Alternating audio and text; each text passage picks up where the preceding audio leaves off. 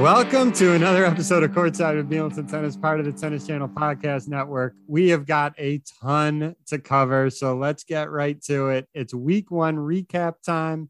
Happy to have my co-host and Hall of Famer on with me tonight, Steve Flink. Steve, I mean, I don't even know. Are you ready to rock and roll? This was just insanity. Well, all I can say is I've been making my living as a tennis writer since 1974. I just don't really have the words to describe what's happened across these last 7 days. It's just spectacular. And you probably have heard, David, the likes of Brad Gilbert and Lindsay Davenport, also on the Tennis Channel, saying they've never seen a first week like it at a major. And I totally concur. And I've been attending these majors since 1965. I didn't become a full-time reporter until 74. So it's a long span for me, but I can't. And the other thing that's remarkable quickly about it, David, before you get to your questions, 32 seeds. Since we went to 32 seeds, it's tended to make the first weeks less enticing because you don't get those unexpected matchups early, but it hasn't mattered one bit this time around. Absolutely. You know, you kind of answered it, but I'm going to ask you it anyway, because I want to be specific about it. I was going to say, have you ever seen a better day on one single court covering tennis in all of your years covering the US Open in the first week? I'm not going to say, there's plenty of Super Saturdays. Everyone still talks about 1984 Super Saturday with Cash and Lendl going the distance, Martina and Chrissy going the distance, and then Connors and McEnroe going the distance. I'm talking first week only, that Friday, and we'll walk it through. But that Friday, have you ever seen a single day in week one in your history of covering tennis as good as that? I don't think so. But on the other hand, Friday has some competitors with Thursday and Saturday. And so, I mean, every single day, there's been some days quite close to it, but that one was astonishing. Yeah, let's start with Friday. And the first match today was Garbine Muguruza defeating Victoria Azarenka. That went the distance in 3 sets. Thought it was a good match. The next match absolutely set the tournament on fire with Carlo Alcaraz winning 7-6 in the fifth versus Stefanos Tsitsipas. You think that wasn't enough. You get the first night match with Leylah Fernandez beating Naomi Osaka in 3 sets. We're going to get into that as well. It was sad seeing Naomi suffer. Really looked like she was suffering on the court there. And then the nightcapper, for those that were able to stay up, Frances Tiafoe beats Andre Rublev in 5 sets. I mean, it was an incredible day of tennis. I want to start with you, the match that really, to me, and there were plenty of matches before, but this was the match that really set the tournament on fire, and that's young Alcaraz winning that match. To set it up a little bit, he comes out firing, right? 6-3, 3-0. Comes back down to earth. Steph wins that second set, 6-4. And then Steph is up 2 breaks in the third. This is where it really got interesting. Steph's up 2 breaks in the third, and the kid comes back and wins a tiebreaker 7-6. Yeah, there were 3 set points and mixed in there too. 2 chances to serve it out. No, there was a stage there. He had a point for 4-1. Alcaraz did in the second set that might have made a big difference to help him get a 2-set lead. But for the way he was able, because essentially what happened is Tsitsipas found his range, he began to serve much better. It deserted him for a while late in the third when he should have closed it out.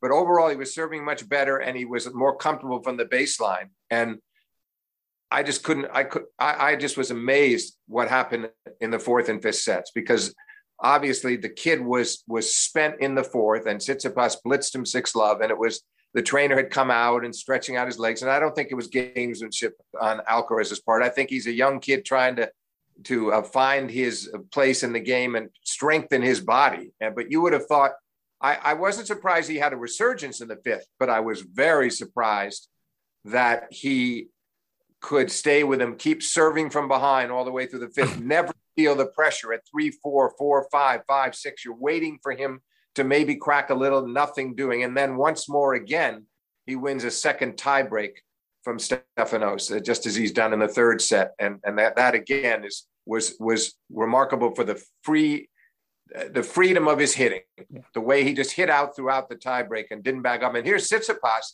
David, serving 3 aces in that tiebreak. He actually didn't play a bad tiebreak. He still was serving brilliantly at times, but it was not enough. And again, the final icing on the cake was 2 match points getting away on Alcaraz's serve from 6-3. And then he finds a way to win the last point on Tsitsipas's serve, fittingly with a forehand winner off a sort of a floating slice backhand from Tsitsipas. And for the listeners that remember, the match point he had right before the one he won, he missed the topspin lob by a millimeter. That was a heartbreaker, David. He drop shotted to draw him in, which he'd been doing so skillfully throughout the match at all the right times. And he hit the topspin lob nicely. And it was just incredibly unlucky. The crowd was ready to shower him with the applause, and they thought it for an instant was over, and so did he. And then the umpire quickly confirmed that the ball was out. No, that was the moment of the tournament so far. There's no doubt in my mind about that. You mentioned all these other great matches, but nothing so far has topped that, because it just had all the elements. And then you also had the Tsitsipas playing the role of the villain somewhat because of the controversy over the bathroom breaks, but still conducting himself honorably against this kid. And also, by the way, another nice moment for Tsitsipas. He was really nice he was terrific at the net in the embrace and the shake of the hands. There was nothing curt about that at the net. And I think that showed a lot of class and grace on Stefanos's part, who sometimes is maybe criticized a bit more deeply than he should be. Yes, he has flaws. He's a human being, but he has many remarkable traits. I want to emphasize the drop shots that you referred to earlier. By my count, and it's going to be an approximate number, he must have done roughly around 20 drop shots. I don't remember him missing one. Now, I'm not saying he won every one of those points. I'm just saying I don't remember him missing a drop shot, whether it's into the net or not. I mean, to me, it was almost he was perfect every time he did a drop shot. I don't remember missing one. No, I don't think so either. It just shows you, too, how he picked the right times and he has great feel. That's such a great backup to his phenomenal power. And that's what really he was showcasing more than anything else. And that's what Tsitsipas said afterwards. He never felt he'd faced anybody that hit the ball that hard. And you saw it a couple of times when Stefanos was positioned well at the net and could still not handle the volley. And it wasn't even like he was stretched out to try to deal with that passing shot. He was right there to execute a forehand volley and just couldn't deal with the speed. So for this kid to complement his pace and awesome power with that wonderful touch on the drop shots. And you're right, I don't recall him missing one either. There were a few times I thought he should have been better prepared for the response, and he didn't win the point because he wasn't sure what he wanted to do with his next shot. But that improved over the course of the match too. So remarkable. Just a stunning performance. And, people are going to obviously, because he's where he's from, comparing to Rafa, and we're not going to do that. I saw something on social media. It was interesting. His coach, Juan Carlos Ferrero, French Open champ, made the finals, U.S. Open in 2003, losing to Andy Roddick. Someone said he plays somewhat similar to his coach. And I think that's a better comparison than to the people who are dying to say that, hey, he plays like Rafa, because he doesn't play like Rafa. No, he doesn't. It's, and obviously you don't have all that whirlwind topspin that's the feature of Rafa's game. The similarity, I think, is in the temperament and the mindset of a champion. You see that. And Ferrero Ferrero was a terrific player, great ground strokes, terrific two-hander. But he did not blast you off the court the way this kid can either. So in a sense, he's just his own person. I wouldn't compare him to anybody right now. All I know is I expect by this time next year, we're going to be looking at a kid who's in the top 20 in the world. And he might end next year in the top 10. It wouldn't surprise me one bit. And of course, he did follow up.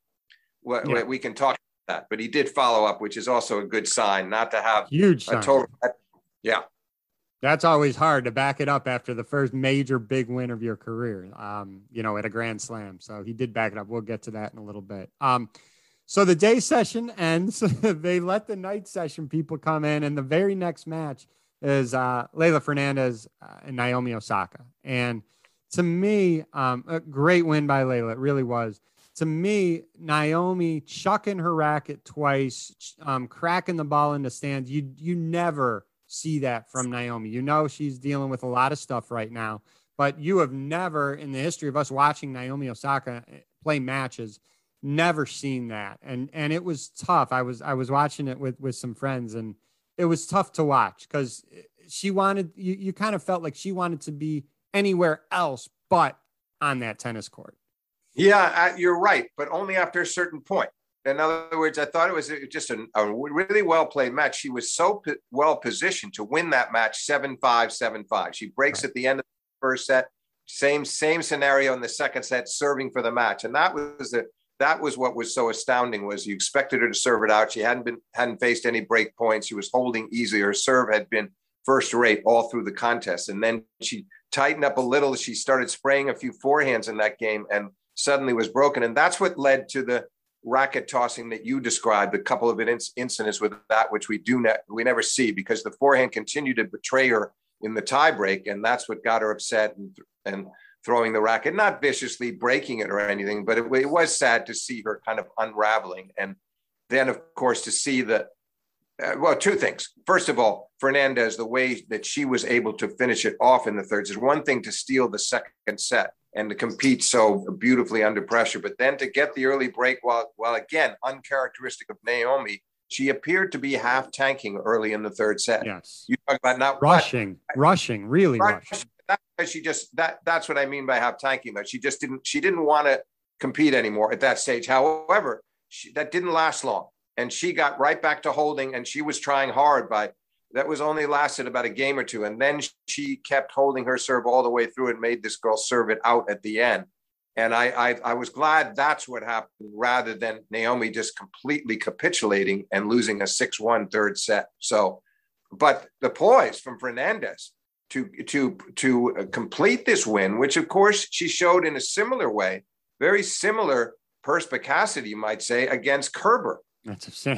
From down a set again, going into a second set tiebreak again, same deal. In this case, she was down 4-2 in the second set to Angie, and she finds a way to win that one. So I think we really are witnessing the arrival of a great, great player in Fernandez, and she has that sparkle with the crowd. She connects with them, but also she has the goods to break it up. That forehand is devastating.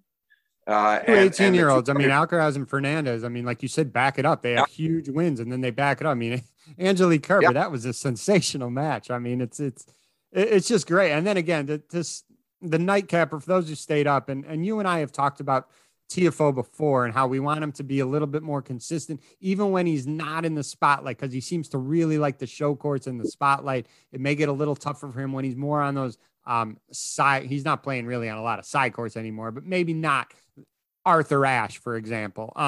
He beat Rublev. I thought he played a great match against Felix last night. I thought that was high level. Felix served incredibly well. I think this is the level that we're all hoping to see from Francis consistently, and I think the results will deliver if he plays like he did. I thought he had a really good U.S. Open. Oh, he did. It was excellent, and he had a good Wimbledon. Because of Wimbledon, he beat Tsitsipas, but I don't know whether he's going to be able to stay with the likes of over the long term. I think Felix is going to really, not totally dominate that rivalry, but he's going to have I think he'll have a fairly decisive edge. And I think that's going to be true of a lot of players. I think Francis has grown significantly as a competitor and as a professional. But he comes into the tournament 50 in the world. He'll now come out of it probably in the 30s somewhere. You'd like to see him take his place somewhere in that top 25 and stay there. But you're right. He made serious strides. I thought sometimes the showboating was excessive in some of his matches. However, last night, he did a lot of that early on. And then it kind of disappeared. He just played serious tennis and gave it all. And as Felix said, the third set was almost a coin toss because they both held serve. Tiafoe had a set point. Yeah, all set points at 4-5 and 5-6. You know, a couple at 15-40 the first time, and then another one the next time. So there were three of them, and then they go to the tiebreak, and Francis has a set point. 5-6. Yeah. Yeah. And Felix served his way out of it. Had a nicely placed serve down the tee. Francis was way behind the baseline, couldn't handle it, and then Felix wins at 8-6. So that set was beautifully played set. And understandably, Francis was a little let down to start the fourth, lost his serve early. But again, he, like Naomi, he didn't surrender. No. He buckled down and he held serve the rest of the way. And then Felix was able to close him out. So it was an honorable performance in defeat. And he definitely should be proud of what he did to beat Rublev and reach the round of 16. So he said big wins at the last two majors. Now the secret is what you were talking about. He has to learn, David, because he talked about it at Wimbledon, how he said right after the win over Tsitsipas at Wimbledon, if that had not been on a show court, I don't, he basically was acknowledging that if that match had been thrown on the court 3, he's not sure he would have played that way. Now that's the next step I want to see from him. He's not always going to be on Arthur Ashe Stadium or Louis Armstrong. So when they don't put him out there, can he find the inspiration from within and be the top of the line professional that he seems to be becoming? Because that'll make a big difference in where he goes from here. Yeah, 100% agreement with you. And I guess we'll go from one American to another American, Jenson Brooksby. The second round, his match against Taylor Fritz, those first 3 sets, I mean, oh my God, that was such a fight from both players. Incredible. And in the 4th set, I mean, I think it's safe to say Jenson crushed Taylor's spirit. He really did. He won that 4th set 6-2. Those first 3 sets were so tightly contested.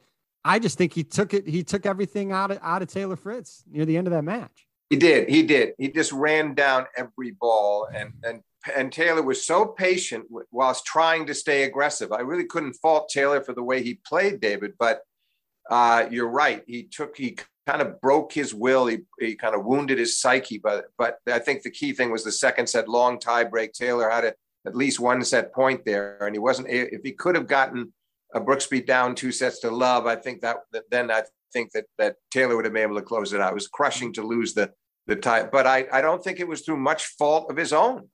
Brooksby is just a tricky player, and then he follows it up and beats Karatsev, who's had a great year, was in the semis of the Australian against Novak and beat Novak in Serbia on clay, had great results until he started to trail off a bit pre-French Open on.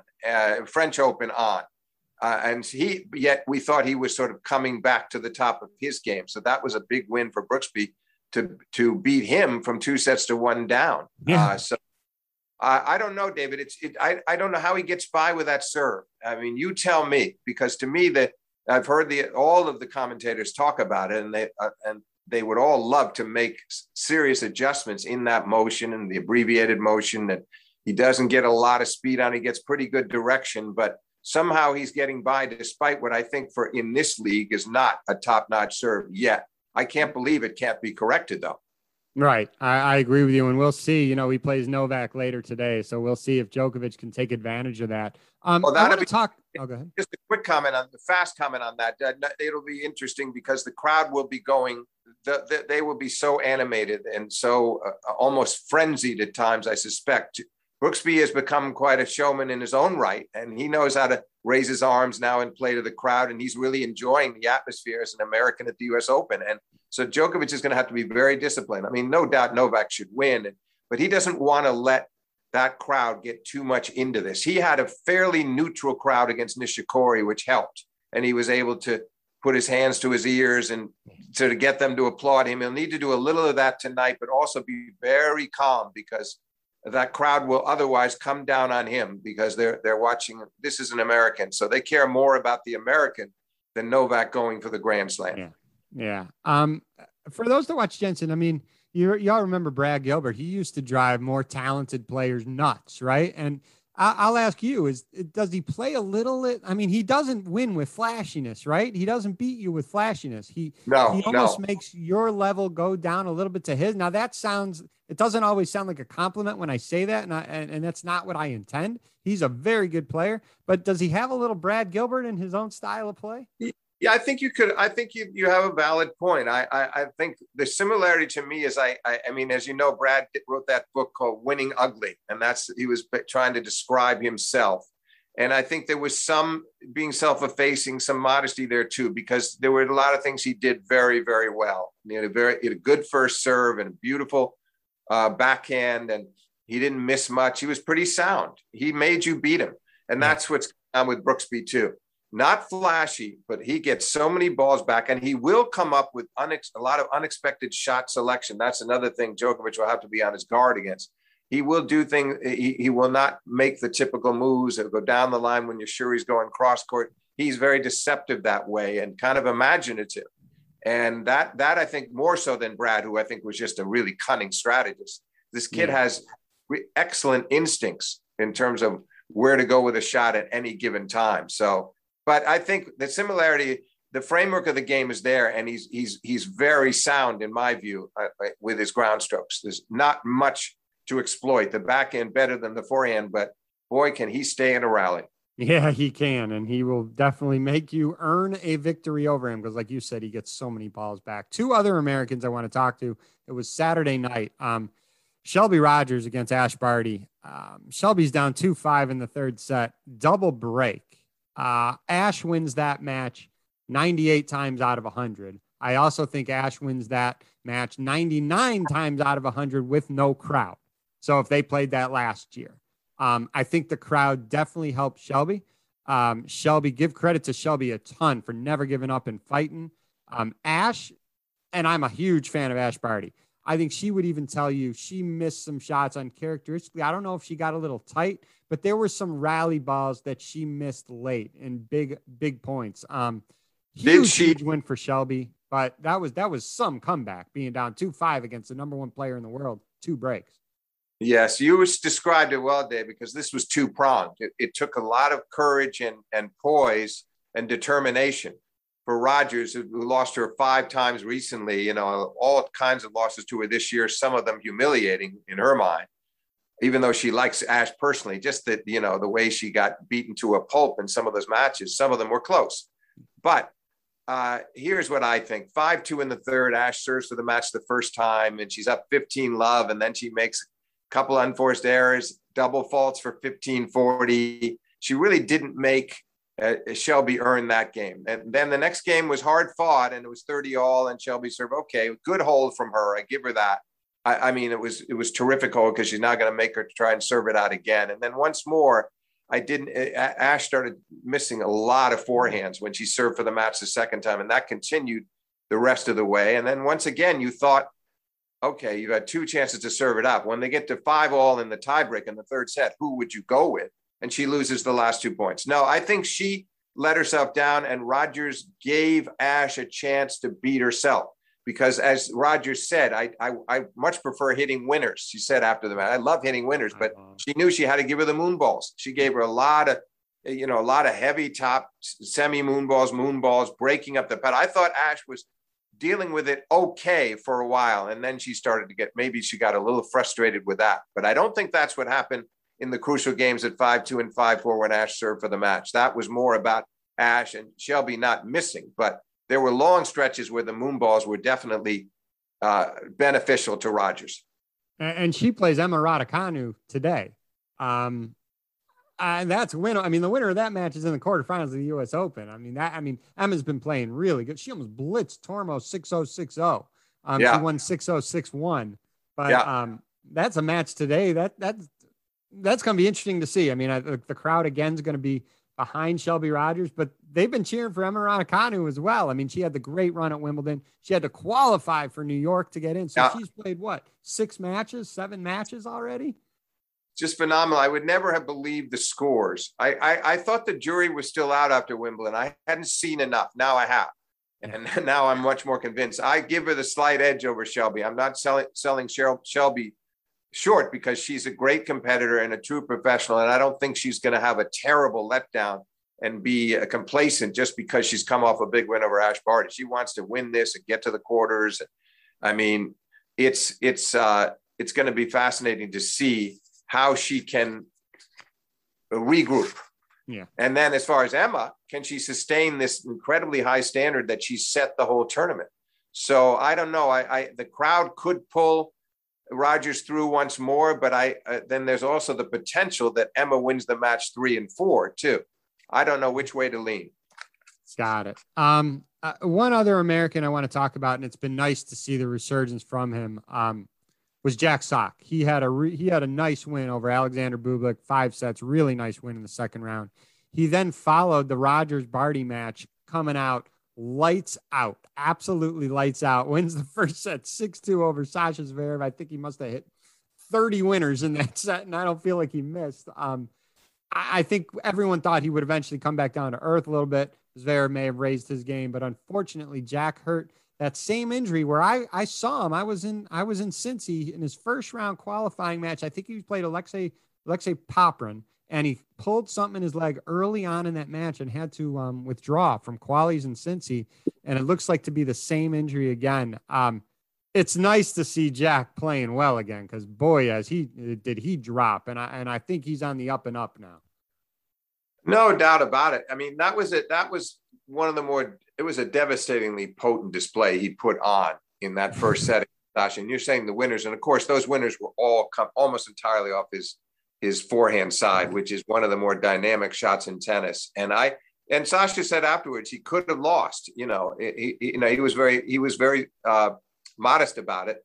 We'll never know, but it always helps to win the first set against a top player in a major, put him in that bind and make him have to come back and win 3 of the last 4. So it's a shame for Jack that he wasn't physically able to stand. And it looked like he might have to retire a lot sooner than he did, which was early in the 4th. That was a shame, but it was encouraging that if he's able to get physically healthy again, that we could see him back where he used to be, claiming a place in the top 10 in the world, or at least get somewhat close to that. It was an exhilarating set, and the crowd loved it. And Sasha was helpless. And it's very hard to put Sasha in that position. He's a big hitter himself. He also defends well. He just had nothing to say in that conversation for a set. Yeah. A couple other things to note, just because I mean, again, we're not going to be able to hit on everything, but because, you and I are talking about this, I wanted to get your take on the first round match that when the draw came out, everyone was looking at, and that was Andy Murray versus Stefanos Tsitsipas. Tsitsipas won in 5 sets. Again, the bathroom, changing breaks, all that stuff. There's always a question of Andy's health. How long can he play, right? Not so much in weeks, months, or years, but how long can he last in any one tennis match? I thought physically he held up unbelievably in that whole match. He did. I mean, I think it's a pity for him that he didn't convert the 2. He had 2 set points for a 2-set-to-love lead, and in the second set tiebreak, and one of them he missed a very routine back. His backhand is so sound, and he just hit it cross court into the net. He never does that. Yeah, as a rally shot. You might miss a passing shot that way, but never during a rally, unless he's under great pressure, and he wasn't. So he could have gone up 2-sets-to-love, but I thought he did a terrific job to come back after the disappointment of the second, win the third, and stay competitive in the 4th and 5th. But I do think, I don't know how you felt, David, some of the remarks that Andy made later were totally valid about Stefanos, and he has a right to say he doesn't respect him. I thought he carried it a bit too far with tweeting the next morning, because then it began to come off to me somewhat as sour grapes, which initially I don't think it was. Initially, I think he was staying within the reasonable lines in terms of, no, I'm making a principal point here, and this guy's a great player, but I don't like what he's doing. I wish Andy would have not personalized it quite as much and could have tried to make it more about, we need to change this rule. Too many players are abusing this rule, instead of singling out Stefanos, who is definitely not the only one. Brooksby has taken at least 1, maybe 2 long ones himself, but nobody talks about that. It's available, David, to the players the way it stands now. They need to get some kind of a time limit at every tournament. So, but still, get back to your original point. Very encouraging performance from Murray. We haven't seen him play that way in a long time. I want to see if over the course of the autumn, if he's able to put together some excellent best of 3 set matches against some leading players and maybe bring himself back closer to the top of the game. It was a delight to watch him play that well.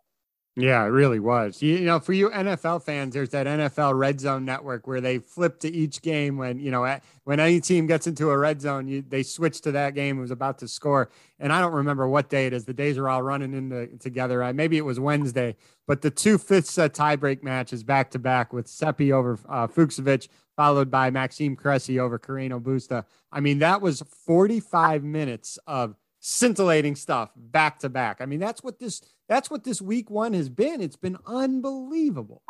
David, I'm really glad you brought those up, because think about that. Yes, it is exciting that Cressy is an American, and people, they know Busta and Carreno Busta now, and they saw what he did in the Olympics. And so that had some appeal for sure, but it's still not what you would call a marquee matchup. And then the other one with Fucsovics and Seppi. And again, who would really believe that you could have the fans so involved and so enthralled by a match between two foreign players in New York, neither of which is a household name. You're right; those were just. I loved watching the ends of those matches, and I thought the recovery from Cressy against Carreño Busta was astonishing. You know, he was down triple match point, and then he saved a fourth match point. And who would believe that he could climb out of that dark predicament? But he did. But yeah, those two matches were a joy to watch. They're proof that sometimes we don't need the most sparkling stars in the tennis universe to be out there competing. There are so many great players from the top to the bottom of a draw at every Grand Slam event. And we saw it in two cases back to back. Steve, I want to hit on that point because, and I want to be careful how I say this, because no one wants Roger and Rafa to no longer be involved in the sport. Obviously, we want them. They are two of the greatest of all time. But that said, and I want to emphasize this, and it happens in any sport, and I can give you examples. When Magic and Larry Bird left, you had Michael come in. When Michael left, you had Kobe. Then Kobe left and LeBron. I think this week one was extremely important for the sport of tennis, that it's going to be just fine when Roger and Rafa are no longer playing. I think that's a really important point to make, because people were really worried about that. This week, hopefully put a little of that to rest. This sport is going to be just fine. It's going to move on. Again, I want them playing as long as they possibly can. Don't get me wrong. But for the sport as a whole, I think this week one really showed that the sport's going to be just fine. No, I'm in accord, completely in accord. And my hope is, David, that there were a lot of sports fans. I think of myself watching the golf majors. I'm not really a golf. I don't follow it avidly at all. But when the majors are on, I tune in. And I'm watching a lot of different golfers, and I'm seeing how the greatness of so many of them in these majors. That's what we've seen this past week in New York. And I'm hoping that some of the general sports fans saw Fucsovics and Seppi, saw Cressy, saw some of these players that they'd never known before, and said, my God, these guys are, they are remarkable players. They are great players in their own right. How did they, why are they not ranked higher? And it was a great spectacle. And I hope there were a lot of people tuning in and watching that who because they were captured by the fact that the US Open is on, and realized, my God, we don't always have to have Novak Djokovic, Rafa Nadal, Roger Federer, and the superstars to carry the sport every time out. We can enjoy great competitive matches like that and really be enticed by it. And that was clearly the case. I echo your thoughts 100% on that. If you don't mind, I think we can we've touched a little bit about it, but week one is done. We're still digesting everything that's happened. Again, we're not going to hit on everything, but to look forward to week two, I guess we'll start with Novak. We mentioned he plays Jensen today. I think you and I both expect Novak will get by Jensen. He then possibly will play Berrettini, a rematch of the Wimbledon final, and then maybe Zverev in the semi and Medvedev in the final. I mean, you go match by match, but I think Novak's doing what he needs to be doing right now. He's not overexpending any energy. There's a lot going on, a lot of pressure, extreme amount of pressure on him. And I think he maybe is trying to conserve a little of that. I think he will step it up a level this next week. He's going to have to. You think he's still by far your guy to win the title?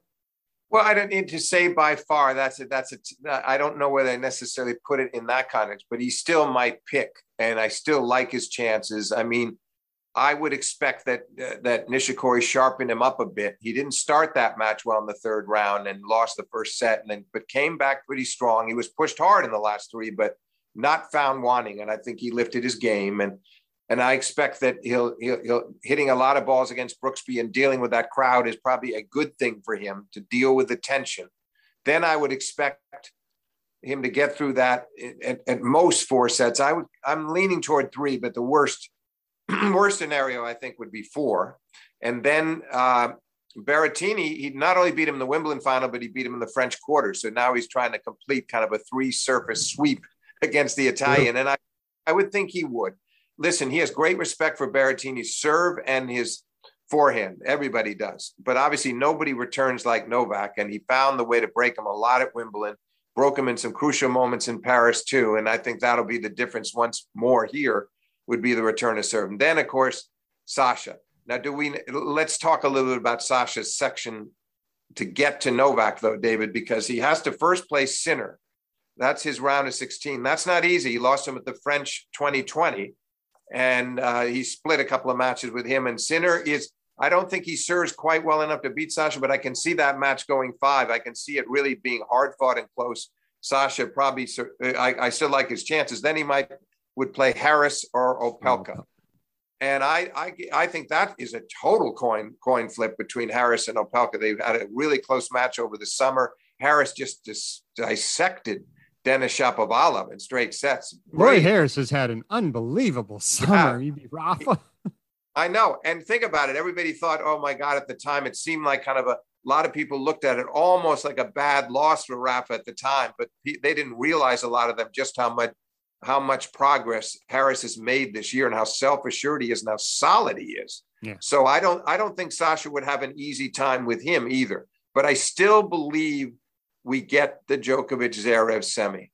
And that will be fascinating to see what Djokovic can do after leading 6-1, 3-2, a set and a break at the Olympics, loses 8 games in a row from a set and a break, and then loses 6-1 in the third. That just never happens to him. So I think he hits some kind of an emotional, physical wall. I think it's only going to make him doubly determined this time, but I could still see them playing a blockbuster of a semifinal, David, with Djokovic winning in 4 or perhaps 5 sets.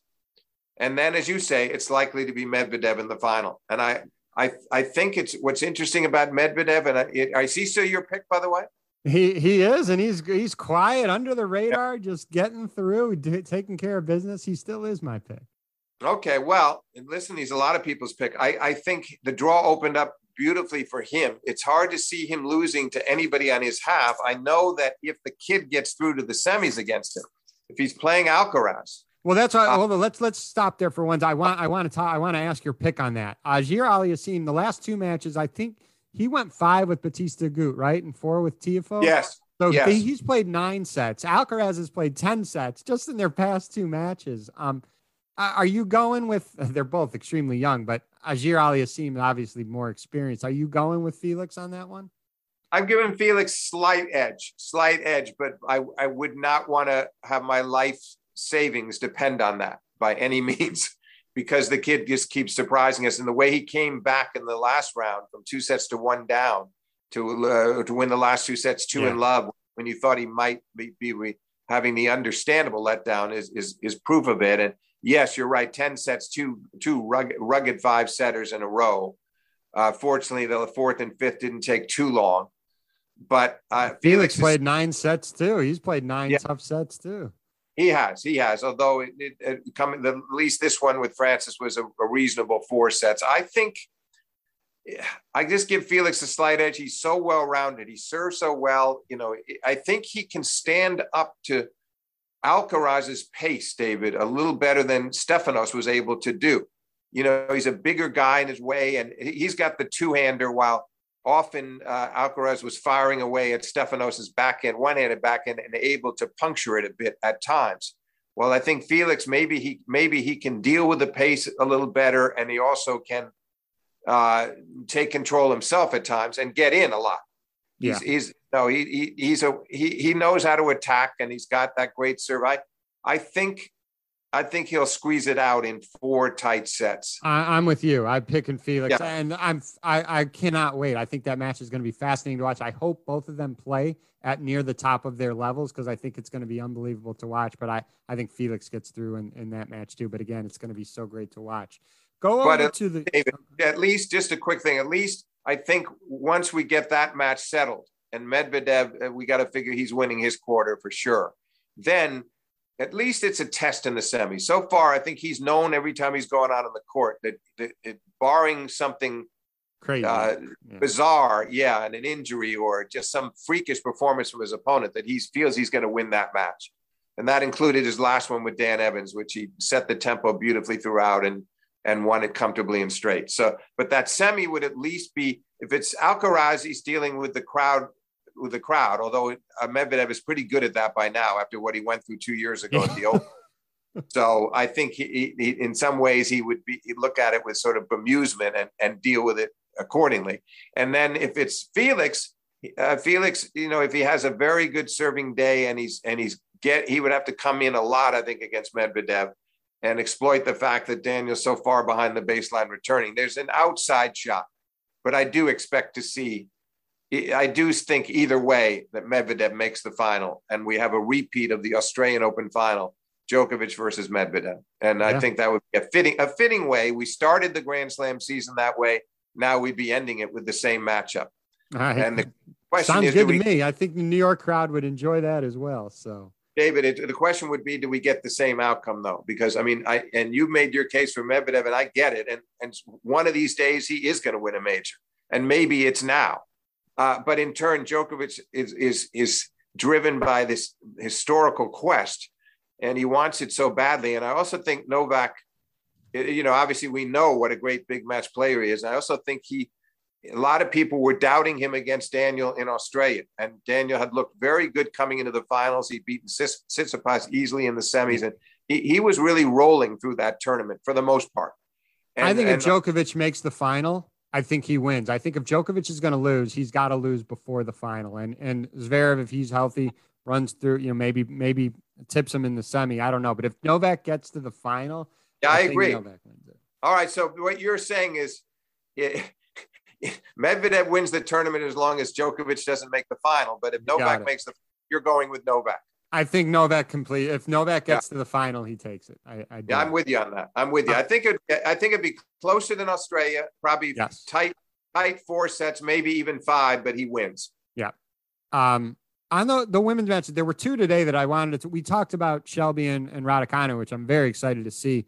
The other match today that's really interesting to me is Sakkari versus Andreescu. And Andreescu, I don't think has played. I mean, she's undefeated at the Open. She played it once, she won it, and she's now 3-0 this year. So she's 9-0 at the Open. In her second round match, she played Lauren Davis, and I'm a little biased just because Midwestern roots. Lauren is really small, but she has a huge heart how she plays. And if you look at the score, it was 6-4, 6-4. But if you watch that match, Lauren Davis was up a break 2 different times in the first set, and she was up a break in the second set and had other opportunities throughout that second set. Problem is she doesn't have weapons to really beat girls who are bigger and stronger than her. I say that because I don't think Bianca is playing at the level where we have all seen Bianca play at. And I'm interested in that match today against Sakkari. I think Sakkari could beat her tonight. It's a strong case either way. I'm going to go with Bianca in 3 sets myself, but wouldn't be a bit surprised if Sakkari beat her. I do think she played better, David. I saw the Lauren Davis match too, and I hear you on that. There were chances. But I do believe, the last round, Bianca won 1 and 2. Yeah. And so I feel like she's actually improved with each round because let's face it, 7-5 in the third and the first round, she was pushed to the brink and she got sick during the match. Didn't get sick, but had to take pills for a stomach ailment. And so I think she's progressing nicely and starting to peak, but she'll need to against someone as good as Sakkari. I'm really looking forward to that match. I am too. So let me ask you this. I mean, we were 0 for 3. Tracy Austin, Steve Flink, David Bielenson, 0 for 3 on our female pick. We all picked Ash Barty. Pick a winner. Pick a winner. Oh, I'm gonna make the pick that many people are making right now, but I do it with great trepidation, you might say. Sabalenka, because the problem with Sabalenka is that she's always capable of beating herself.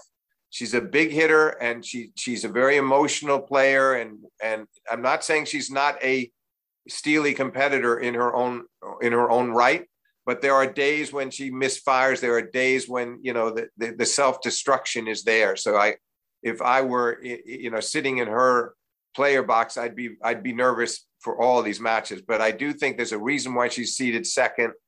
And I think she has a real opportunity here to win this tournament. On the other hand, there's still 4 or 5 others that could do it.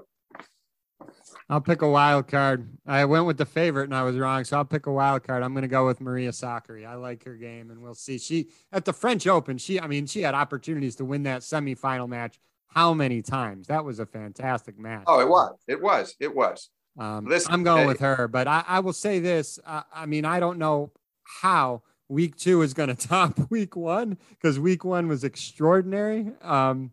But you got Novak going for something that, what was it? Rod Laver, 1969. Was that the last year? That's right.